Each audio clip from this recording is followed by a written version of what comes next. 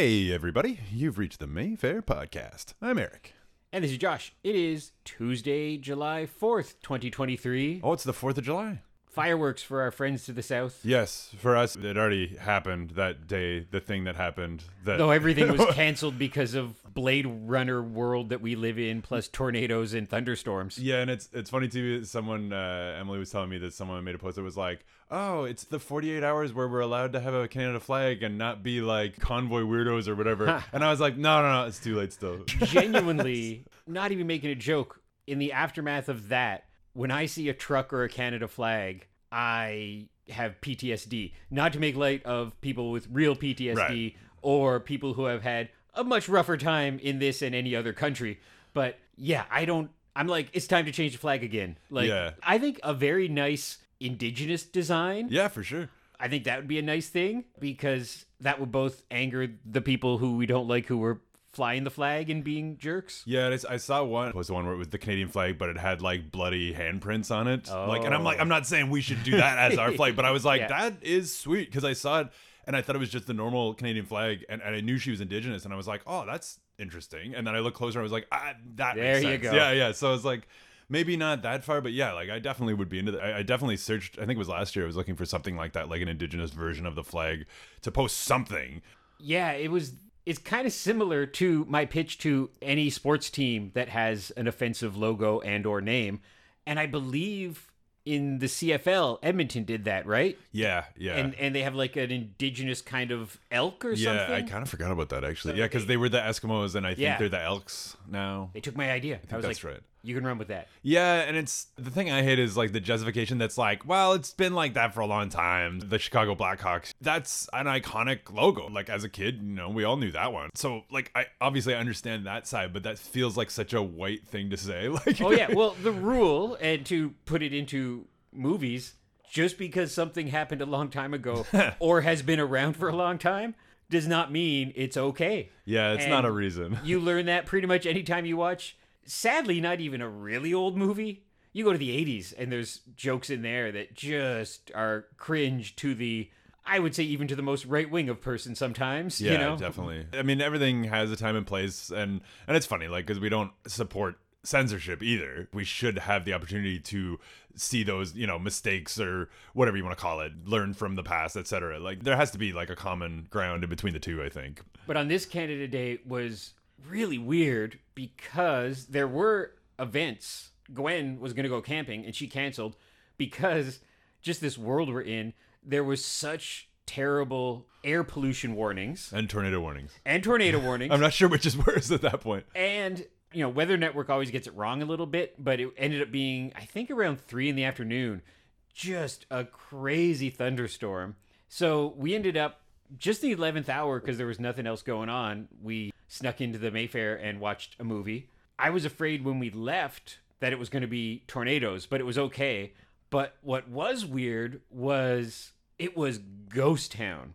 And I don't know if it was a mix of everyone at the cottage and everyone just hiding at home, but you could feel it in the air that in the walk from the Mayfair down Bank Street to the Queensway, I don't know, a 15-20 minute walk, nobody was around. Yeah, we drove out to Canada location-ish, not quite Canada, but I don't remember where we actually went, but it was Emily's sister's place. And there was quite a bit of traffic on Saturday, like on the 1st, like Maybe on the they way all out. went there. Everyone was in suburbia. Yeah, it was kind of random because it was like 11 o'clock in the morning, something like that, and so like not crazy, but like just more than we would have thought, because you'd think if people were going to the cottage, they would have gone Friday after work or whatever, So that was a little surprising. And then we were double booked that day because we did a barbecue at our friend's place.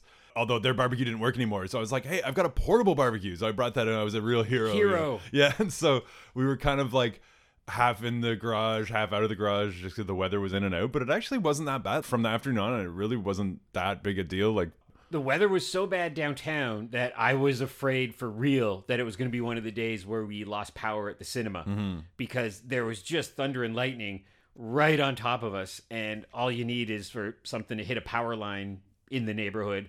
That happens a couple times a year. And it's always just so horrible because you don't know what to tell people. You're like, we could be out for 15 minutes or a day. Yeah. And so you're just sitting by the internet and like refreshing the power grid on Hydro Ottawa and just seeing if it's back. I know you always picture it as like that. Hilariously, what we were talking about right before we recorded, that character is Zaz from the comics. It just, this is the kind of stuff we talk about, the most random characters, side characters no one's ever heard of. It'd be like that guy touching the power lines, and you're like, oh no, we lost power. But it's because it was a cool, weird energy character from a Hulk thing. You're like, that's okay then. I knew I could bring it back to Zaz somewhere. But I will say, unrelated to me sneaking into the Mayfair, possibly off the record, we watched Top Gun Maverick. Okay, finally, I guess. I was completely disinterested in seeing this movie. Yeah. I like Tom Cruise fine. Yeah. And man, I flip-flopped. I was cheering. I was edge of my seat. Oh, man. I thought it was really well done. Like, just a very well done Hollywood script. Mm-hmm. Funnily enough, Gwen has not seen the original. And I'm like, I'm pretty sure you'll be fine. No, and you were. Like, they expositioned anything you needed to know. But I still haven't watched the behind the scenes. Did they let Tom Cruise fly airplanes in that movie? I mean, I assume so. It looked really real. He kind of demands that he gets to do the stuff. Yeah. I think. And he's allowed to, you know. But can you teach a civilian to fly one of those? But I think he's been flying for real. Like, I mean, like, he's buddies with Travolta, who's been flying for years. So I don't know if, like, whatever. But I do know, like, he won I want to say like an MTV award or something, and he was in a jet flying it. So at the very least, he's done some flying. I just left that movie going, this guy knows how to make a Hollywood movie. And it wasn't that kind of, 80s action hero. The central character had war trauma and was an actual in-depth character to bring it back to PTSD. Apparently, yeah, pretty much. Keeps happening. Although, as a side note to that, I had read something interesting on the internet that was saying something like I think Pete Davidson was going to therapy for PTSD, and a lot of people mocked it basically, and were just like, you can only have PTSD from the war, and a lot of other people were like, well, no. Like that, it's about trauma. Like it's not, and it was kind of interesting. Like apropos of nothing, but it was just I'd never thought of that before. So many people just are like PTSD equals war only. And you cannot experience it if not for that. And so there's a lot of people that probably are maligned and just not believed. And it's just really sad. I mean, there's all kinds of horrible things that can knock you out. For sure. I mean, Pete Davidson's dad was killed on 9/11, and he heard about that and saw the footage in front of all his friends when he was in grade 4, I think it was. And That's so it's one of those things. Like, I mean, you can take him or leave him. I don't mind him. I've enjoyed him before, but it's funny the amount of vitriol people will get over trauma. Like, when you're just like, you weren't in a war. You can't have experienced that. And you're like, guess what, bud? That's everything that's wrong with the internet. We were just chatting the other day. I was like, stranger things have happened because once upon a time, Blockbuster was, I think, the biggest company on earth. Probably. And now it is gone. And I was like, wow, is Twitter just going to go away? Because I kind of don't follow what's going on because I just know it's a horrible thing after a horrible thing. Right. But for what it is, I've curated my Twitter experience into a good thing because it's other podcasts I like and nerd websites and somebody and you and where will I learn my basketball stuff and people going to Star Wars flea markets. It's all nice stuff. But I was like, wow, it'll be so interesting if Twitter just completely folds, and I'm sure something else will pop up in its wake. We still use it just to put out information on upcoming movies and stuff like that. Mm-hmm. But that's it at its worst, where some celebrity's going through a bad thing, and then a whole bunch of people feel that they need to comment on it. And I was like, why do you need to comment on this? Or like you haven't earned trauma, basically. Yeah. Or just like, if you have money, you're fine, and that's it. Yeah, or as we've discussed lately, somebody knowing half of a story and coming at you with anger, and you're like, you don't know the whole story about this. We would get it when, sometimes less than I would almost hope. Like, like we all love the good old days of when Silent Night, Deadly Night was being protested. Mm-hmm. And there's those great photos of people holding signs with various, my Santa's not a murderer. And it looked like there was like 10 or 20 of them at best. It's not even like it was like a huge crowd. And some little kid who's just there because they've been promised that they're going to get to go to McDonald's afterwards. Yeah, exactly. But I wish when we screened Silent Night, Deadly Night, we had protesters outside with signs. That'd be great. Yeah, seriously. We might actually play it more often if we were able to get something like that. Or The Room, even. I mean, I don't know. People who hate the wastefulness of spoons or something. Yeah, I don't know. Like, someone's going to protest something. And I was commenting on how I can judge people by, say, if we're screening a movie that it's kind of a whole subgenre into itself, but the lesbian period piece, the sad lesbian period piece. And there's been a few in the last couple of years that were really great. But if I'm sitting in the box office I can judge someone because if they're leaving at the 65-minute mark, I'm like, oh, that's when that scene happens, and you're leaving because of that. Man, 65 minutes though. Like I just threw that number out there. Yeah, I'm just like, if that's like 75% at least into the movie. That does happen though sometimes. Sometimes people give up on a movie so late in the game. And I was like, I have proudly never walked out on a movie. Greatly helped because the Mayfair only screens good movies, of course. Right. If I leave a movie, I feel like I've been beaten. You're not going to beat me, bad movie. Well, yeah, the money's spent. Yeah. Yeah, it doesn't help anybody. What else you got to do? I've never walked out of a movie. I've thought about it, but that's about it. You know, like there was a local critic who I would see every once in a while at those free advanced ticket screenings that back in the day you would win it on radio, and Sure. now I think it's all you win it off the internet. But I remember being at, over the years, I think maybe 2 or 3 of these, and I would recognize him, and he would leave when there was, say, 3 minutes left in the movie or 5 minutes left in the movie. And I guess because he was like, well, I've made my notes, I got the gist of it. But I always think, what if that movie was Usual Suspects? yeah, that's exactly what I was thinking for some reason. You've really missed something there. Yeah. And I always really lost some respect for that person. I'm like, it's your job. You Yeah. can't wait an extra 5 minutes. And it's like the person who leaves the hockey game early to beat the Yeah, rush. for sure. And then a great overtime comeback happens. You're not leaving 10 minutes in or half an hour in. And I would always see that person, or not always, I saw that person for real do that about 3 times. And I'm like, I guess you do that at all the movies. Have you been so jaded with movies? And I remember him doing it at movies that weren't bad. So yeah, I always think of that. It was just like, just stay, watch the movie. Did you ever read the follow-up review? No, but I did judge this person, and I will never forget because he gave Army of Darkness a 1 star, and clearly Had not seen the last 5 minutes. that and did not get the movie. With Yeah. like every critique, if you do not like the movie because you don't like camp horror, Yeah. because that kind of thing, that's fine. But he walked into it and thought it was going to be The Exorcist and was mad at it because it wasn't. And I was like, that's not how you review a movie. Yeah. You can say you don't like it. And he's like, the thing that I hated about Citizen Kane was, Yeah. what was Rosebud? Like, they don't Yeah. even bother to tell us. It's insane. Yeah, it's like if you're a critic, you should love movies, good or bad. And that's what you always appreciate by good old Roger Ebert. Would be notorious of even movies he hated, he'd sit through them. Yeah, like the only thing that I could figure is if you got up and then you stood by the exit. Yeah, You know, yeah, because sometimes maybe. you can be in that little hallway and still see the movie. Yeah. I don't think I would do that, but I mean, Yeah. that's the only way it might be acceptable. If I ever see this guy again, I gotta be like, years later, Yeah. I had an idea from a friend that I may not hate you as much as I do. Yeah. Did you do this? And if he's like, nah, I just went home. I'd be like, You're- you're a bad You're critic. giving him a way out, though, too. And he's like, yeah, I did the Yeah, hallway thing. I did that. That's just what I did.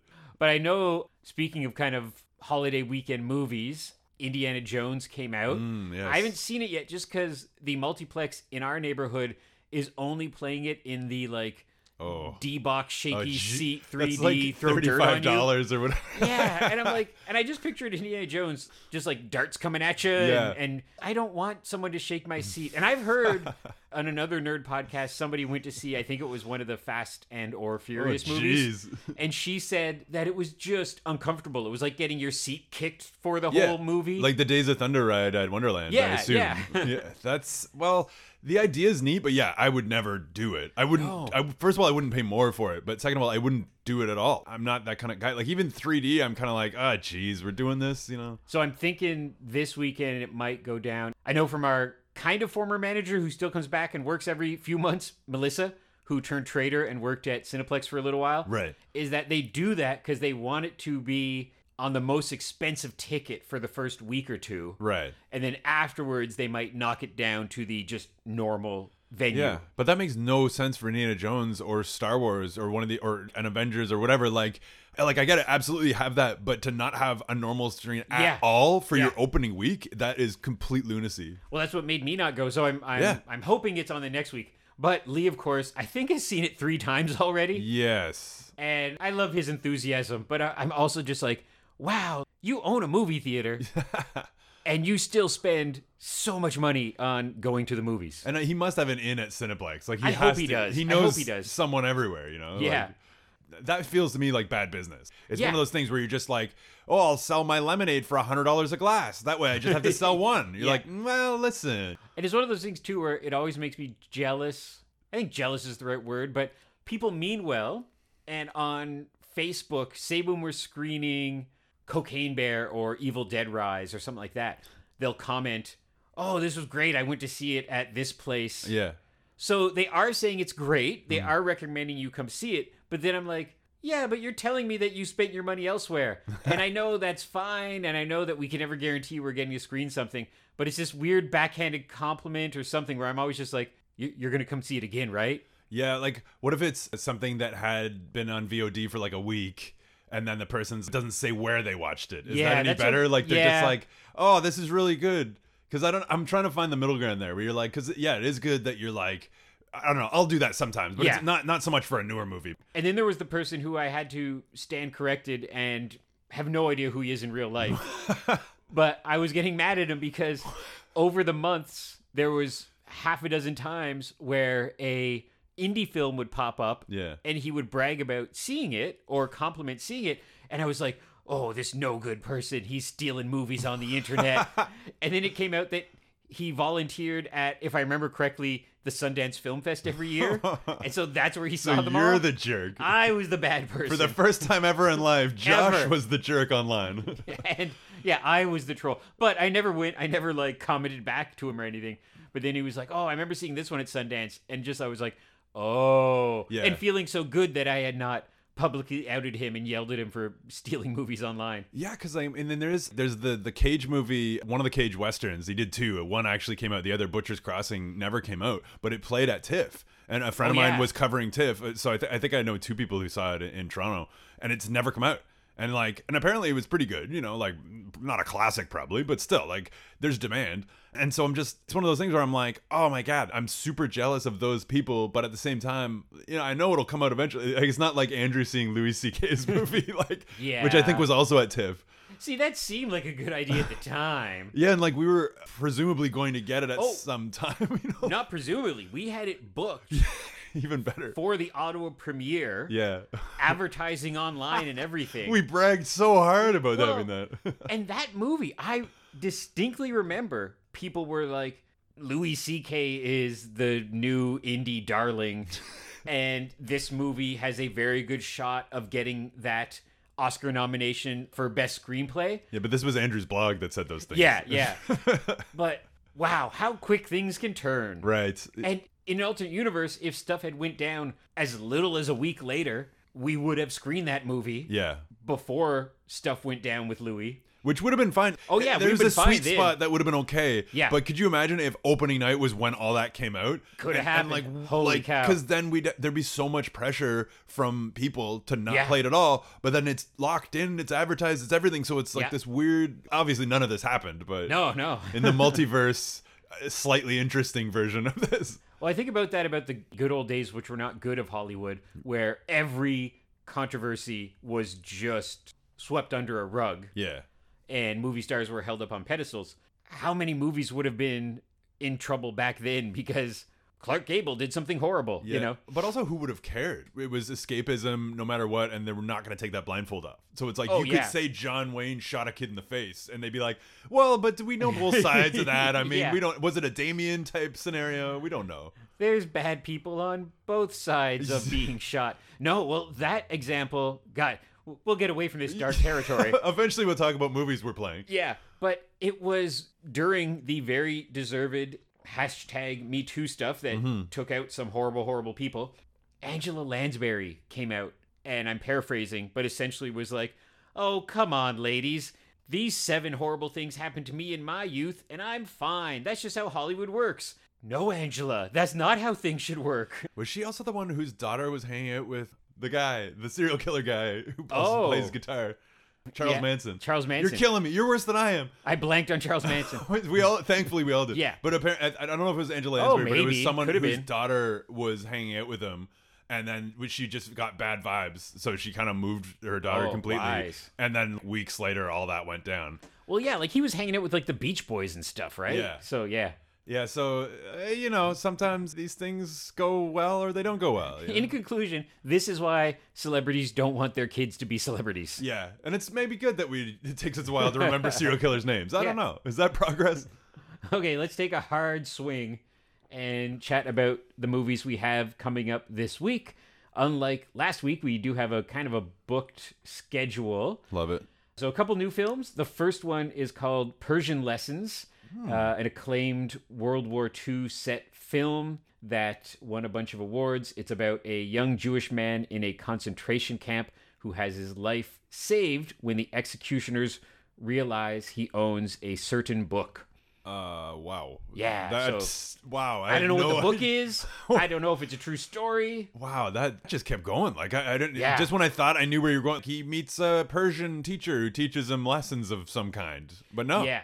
It's just an interesting example of how new stories keep on coming out of a giant world event. Yeah. We're this many years later and there's still stories being told about World War II and getting big praise for it. So not the same thing, but I always think about that when people are like, oh, another superhero movie. And I'm like, we're still making World War II movies. It's true. Oh man, and like even doing Captain America set in World War II type stuff. Yeah, you know? yeah, I mean, yeah. come on.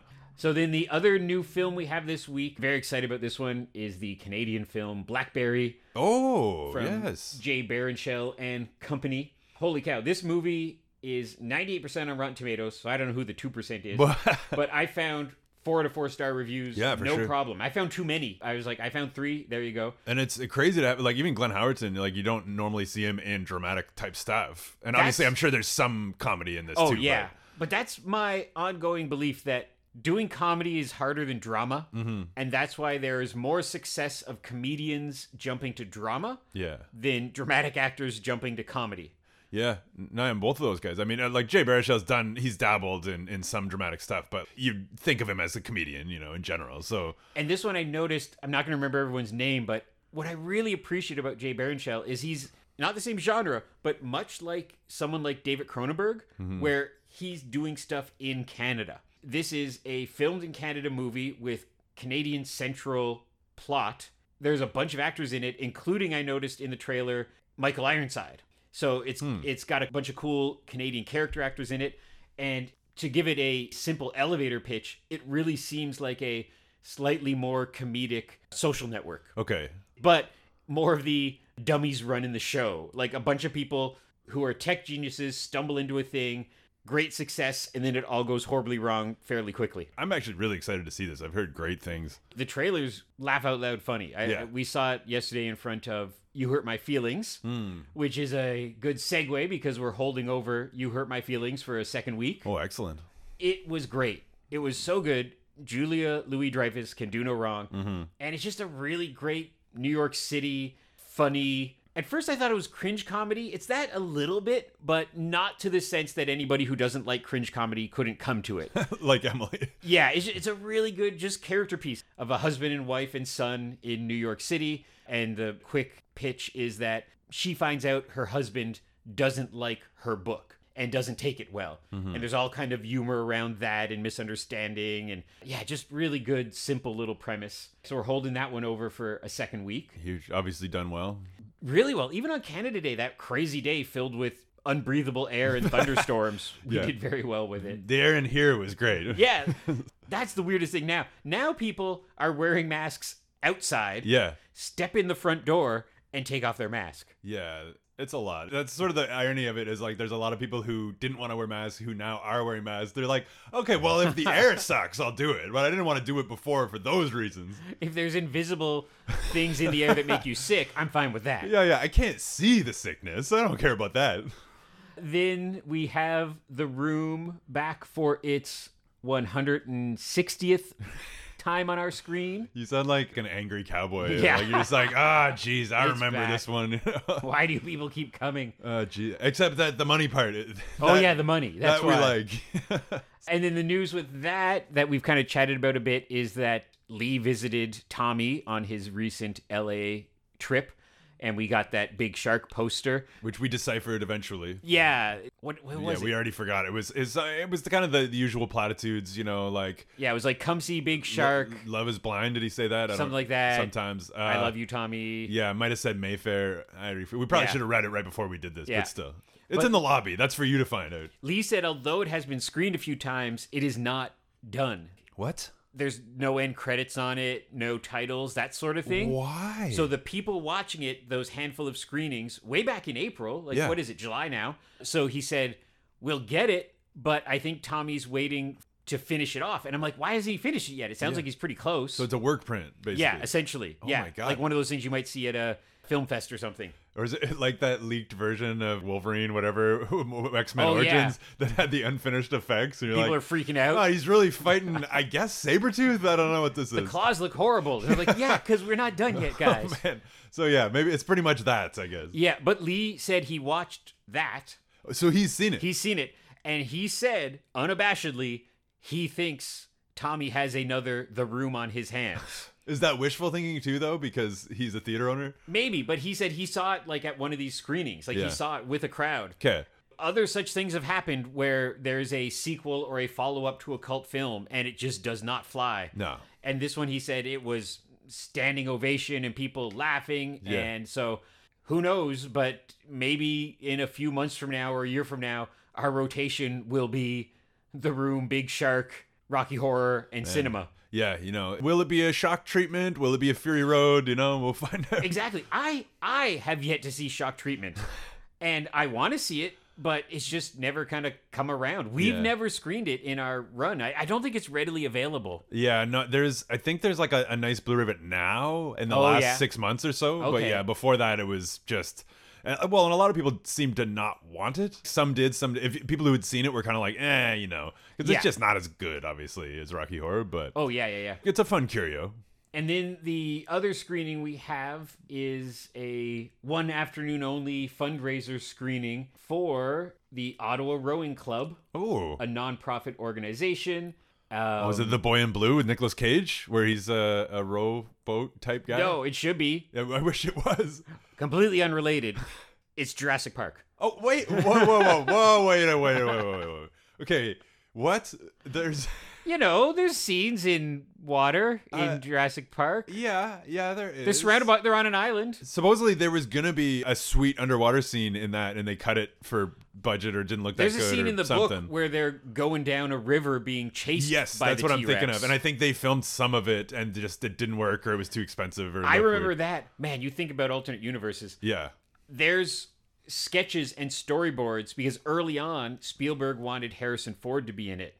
And Harrison, and you think back on this and you're like, come on, man. But he was going through his post-indie, post-Star Wars phase of the 90s where he was like, I don't want to be an action hero anymore. I want to do Sabrina. And you look back and you're like, oh, why didn't you do it? And, it all turned out fine for both the movie and the actor. And Sam Neill is wicked.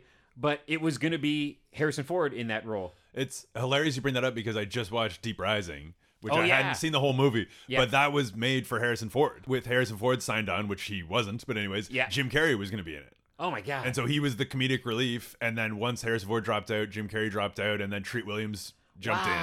And then I didn't know that. Yeah, the comic relief, I'm not sure what the guy's name is, but you could totally see those guys in it. Yeah. And that was, I think, 97? Something like that. Yeah, so it's like later that amount of time. But to me, it's funny is that he didn't do Deep Rising so he could do 6 Days, 7 Nights with Anne Heche, which nobody remembers. I mean, except me, obviously. It's so funny to look back on a career like that of choices made where you're like, come on, Harrison, do Deep Rising. But then it's like, Treat Williams got to be in it, which is awesome. It's true. And it would have been 3 Fords that year because that was Air Force One. And it would have been Deep Rising. And then The Devil's Own with Brad Pitt and his Irish accent. Right. And again, no one remembers that either. No. Air Force One, remember, get off my plane. Yeah, that was actually a big hit. Yeah, so there's that. I think that was the only one of any of those that actually did anything. Yeah, because in that era, he was doing couple Tom Clancy movies and Air Force One were the big hits. Mm-hmm.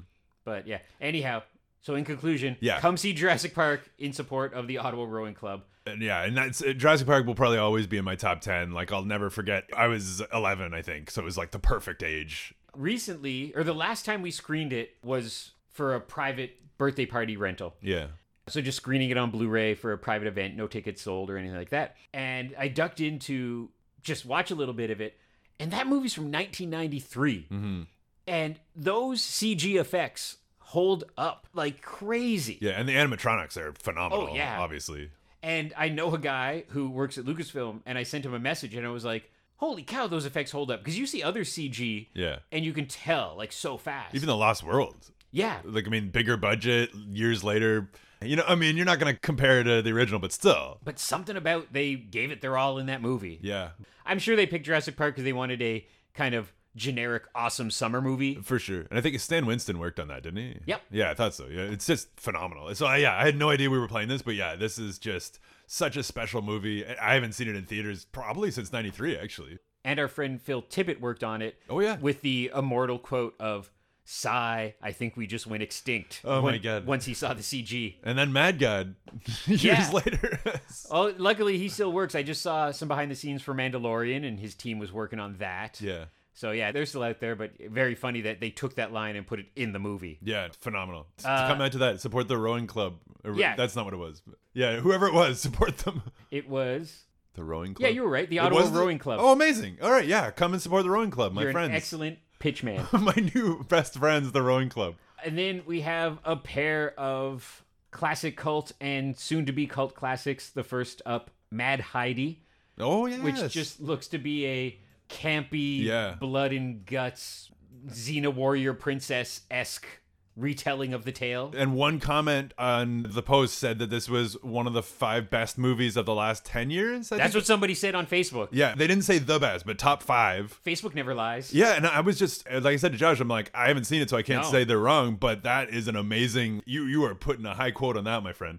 At the Vancouver Horror Show, which sounds like an awesome festival. Yeah, it does. It won Best Feature Film, Cinematography, and Supporting Performance for Casper Van Dien. What? Yeah. I didn't know he was in this. Yep. Tarzan's Casper Van Dien is in this? Tarzan's Casper Van Dien. Nobody remembers that either. Starship Troopers is the usual go-to, but he was in Star Wars. Tarzan. Sleepy Hollow. 99 or so. Oh, yeah, that was good. Yep, That's good. Yep. I like him. And then finally this week, in the subgenre of Jurassic Park, kind of, we're doing a Creature Feature Fest throughout July. Yeah, this blew my mind. And I also have to say, I appreciate sometimes when you don't tell me stuff and then I see them and I'm like, what? And I'm just as excited as anyone else. You know? Like Christmas morn. It's so good. So first up is Grizzly, screening this week. Amazing. And then it is Piranha and Alligator. Oh, and then wrapping up with Jaws. My God. The reason being is these 3 films, and you can see it in any review you find for them, are blatant ripoffs of Jaws.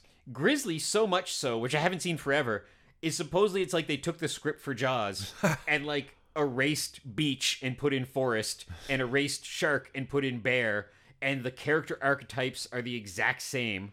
And then Piranha, which we'll talk about next week, is of course a Joe Dante classic, which actually has good reviews. Yeah, it's legit. And that one has kind of the most, Jaws is like, we're cool with Piranha. Like, that's kind of the most, like, Spielberg is a fan of Piranha, I believe. And, Spielberg hired Joe Dante after Piranha to do a couple of projects. Yeah, and I believe there's a Jaws video game in Piranha that they're playing. Yeah. Pretty sure about that. And then Alligator, same thing. Alligator, the funniest piece of trivia I found for that is supposedly Quentin Tarantino based the cop character in Jackie Brown after seeing William Forsythe. No. Similar guy. Anyways, seeing the actor who he cast, that gentleman, in Jackie Brown in Alligator. So you could pretend that it's the same world. William Forsythe is in Jackie Brown though, isn't he?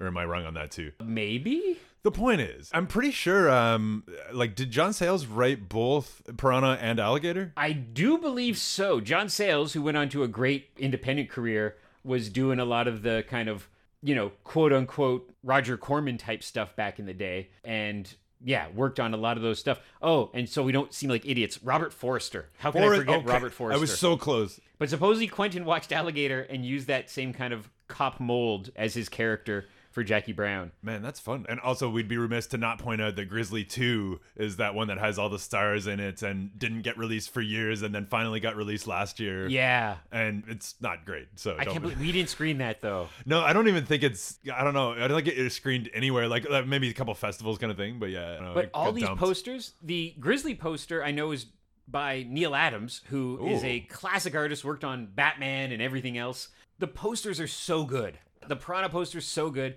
The Alligator one's a bit more basic. It's just an alligator. Sure. But the Grizzly one is just that I love that the art was often done before the movie was even done. I have a Spanish alligator full poster that I could bring in Cool. for the screening. Oh, yeah. It looks sick. If it gets stolen, I'll be devastated. But it is one of the coolest posters. And I mean, the Piranha one is just an all-time classic. So yeah, so that's our super fun summer festival, is our creature feature fest. So yeah, kicking things off with Grizzly, and then Piranha, and then Alligator, and then Jaws. And then Jaws, of course, is an actual excellent masterpiece of a movie. Jaws is Jaws. Fun fact, all the other three besides Jaws, they all have sequels, but no third movie.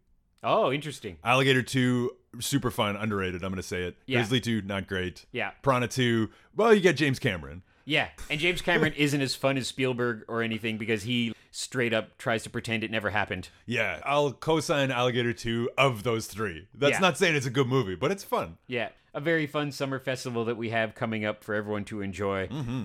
Ending with Jaws, which is always fun to see on the big screen. Absolutely. I like that we're kind of bookending Jurassic Park and Jaws, sort of. Yeah. In a way. Yeah, even though Jurassic Park's not our fault, but we'll take claim for it. Yeah, Rowing Club is all over it. We go. Yeah. So good. So thanks for listening, everybody. We're going to wrap things up. You can find more information at mayfairtheatre.ca and on various social medias as they exist. Mm-hmm. And we will be back next week to talk about more stuff coming up this summer at the Mayfair Theatre.